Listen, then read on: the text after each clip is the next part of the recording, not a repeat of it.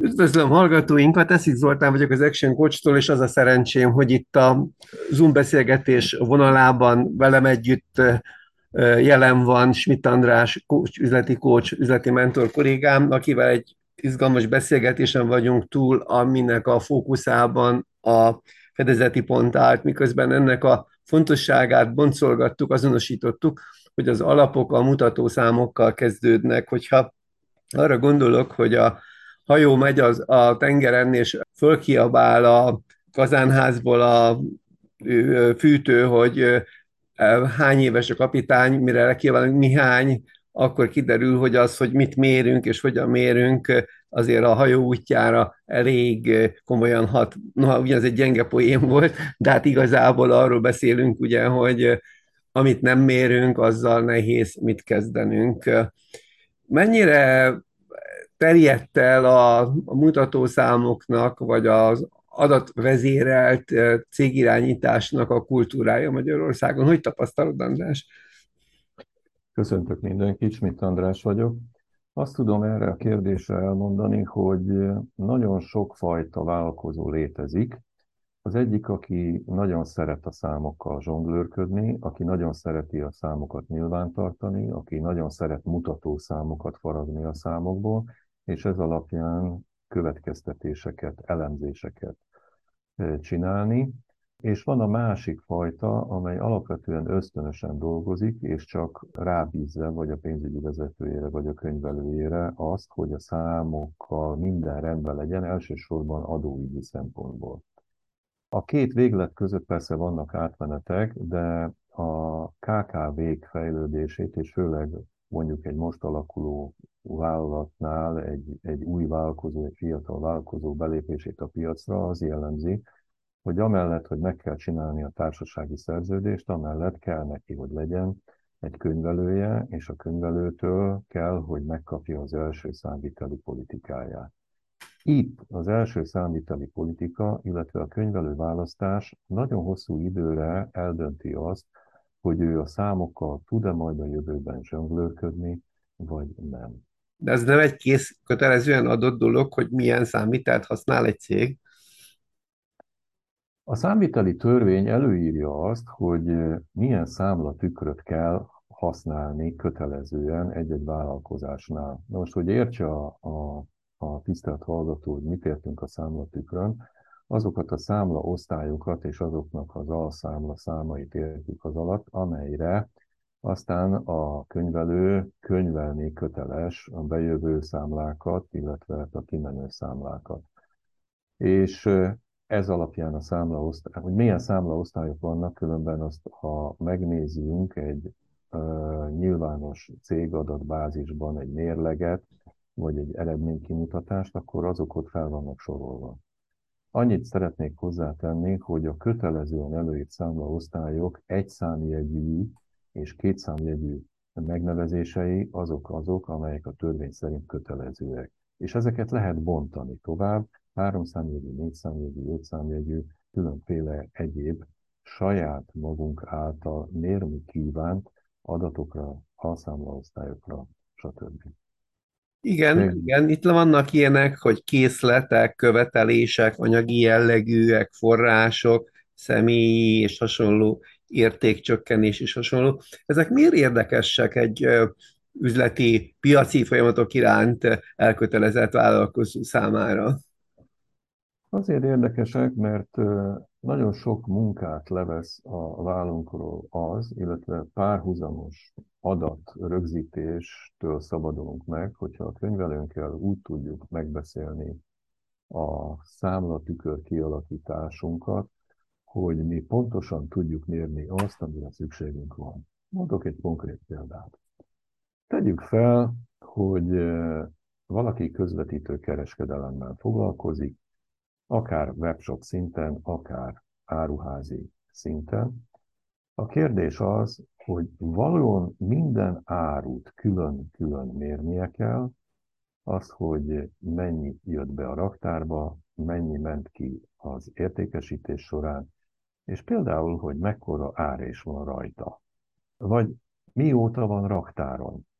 mennyi ideje nem tudta őket eladni, ezeket az árukat.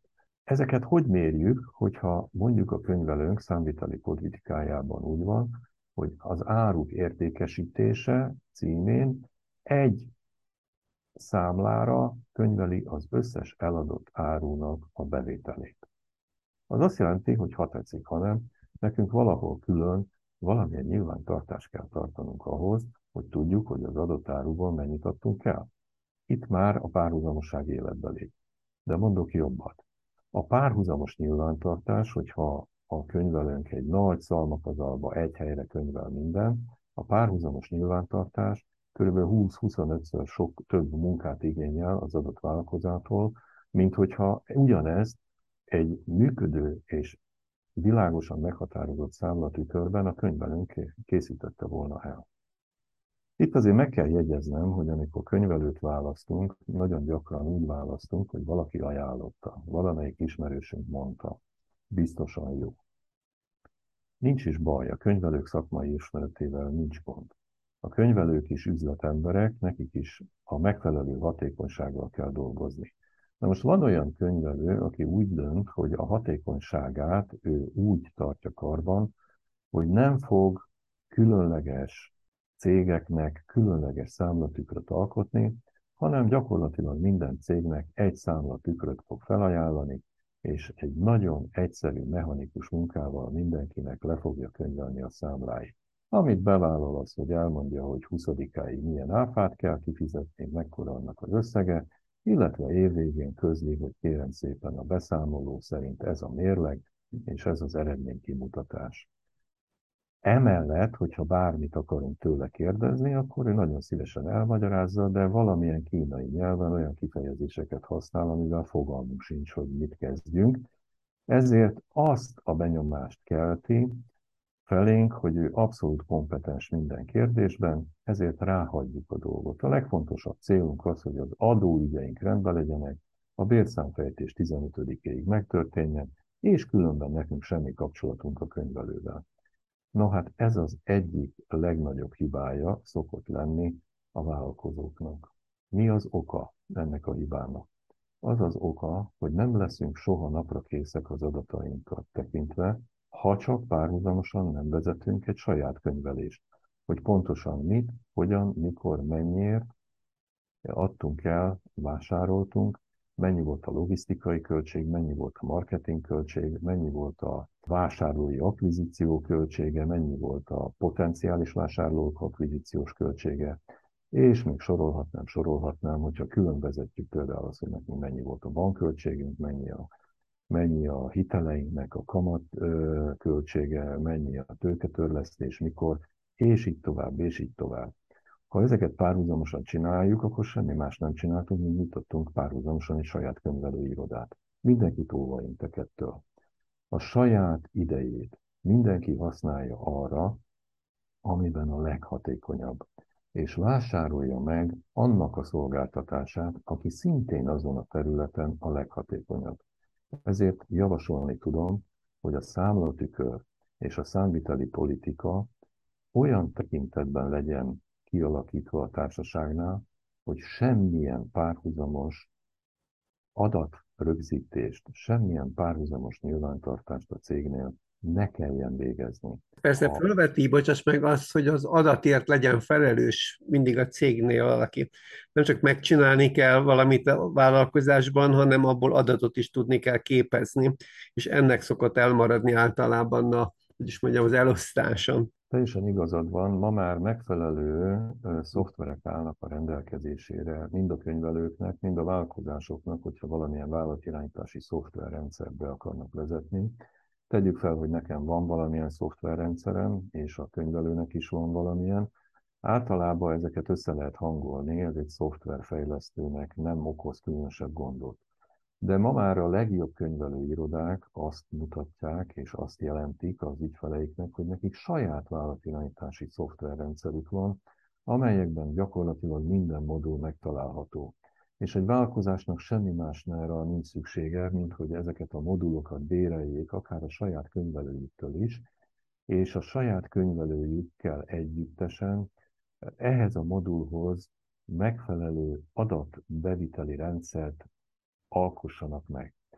Ha helyes és jó az adatbeviteli rendszer, ezeknek a szoftvereknek köszönhetően napi update tisztában van a vezetőség azzal, hogy hogy állnak a számokkal a vállalkozásban. Miért fontos ez? A múltkori podcastban elmeséltük azt, hogy miért fontos az, hogy például a fedezeti pontot naponta mérjük.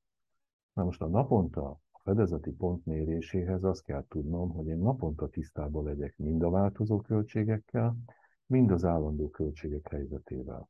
Ez azt jelenti, hogy nekem a számlatükröm úgy van kialakítva, hogy én azokat pontosan ismerem, és hogyha valami nem stimmel, akkor be tudjak avatkozni. Na most, hogyha be kell avatkoznom, megint csak az a kérdés merül fel, hogy akkor mely területen is kell nekem beavatkoznom.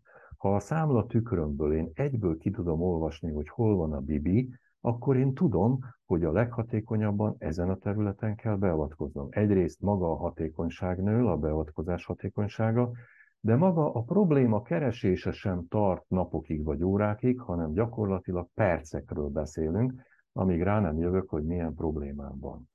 Ezért tudom mindenkinek ajánlani, hogy gondolja végig a számviteli politikát, gondolja végig, hogyan tudná a saját erejét arra használni elsősorban és a saját idejét, amiben ő a legjobb, és hogyan tudná a könyvelőt nem egy valamilyen párhuzamos főnökként tekinteni a saját vállalkozása tekintetében, hanem valóban irányítani a saját főkönyvelőjét, hogy pontosan mi az az adat, amire szüksége van, hogyan kell azt a számviteli politika szerint a számlatükörben rögzíteni, ezt közösen ki tudják alakítani, és milyen adatokat mikor és hogyan kell belőle kinyerni.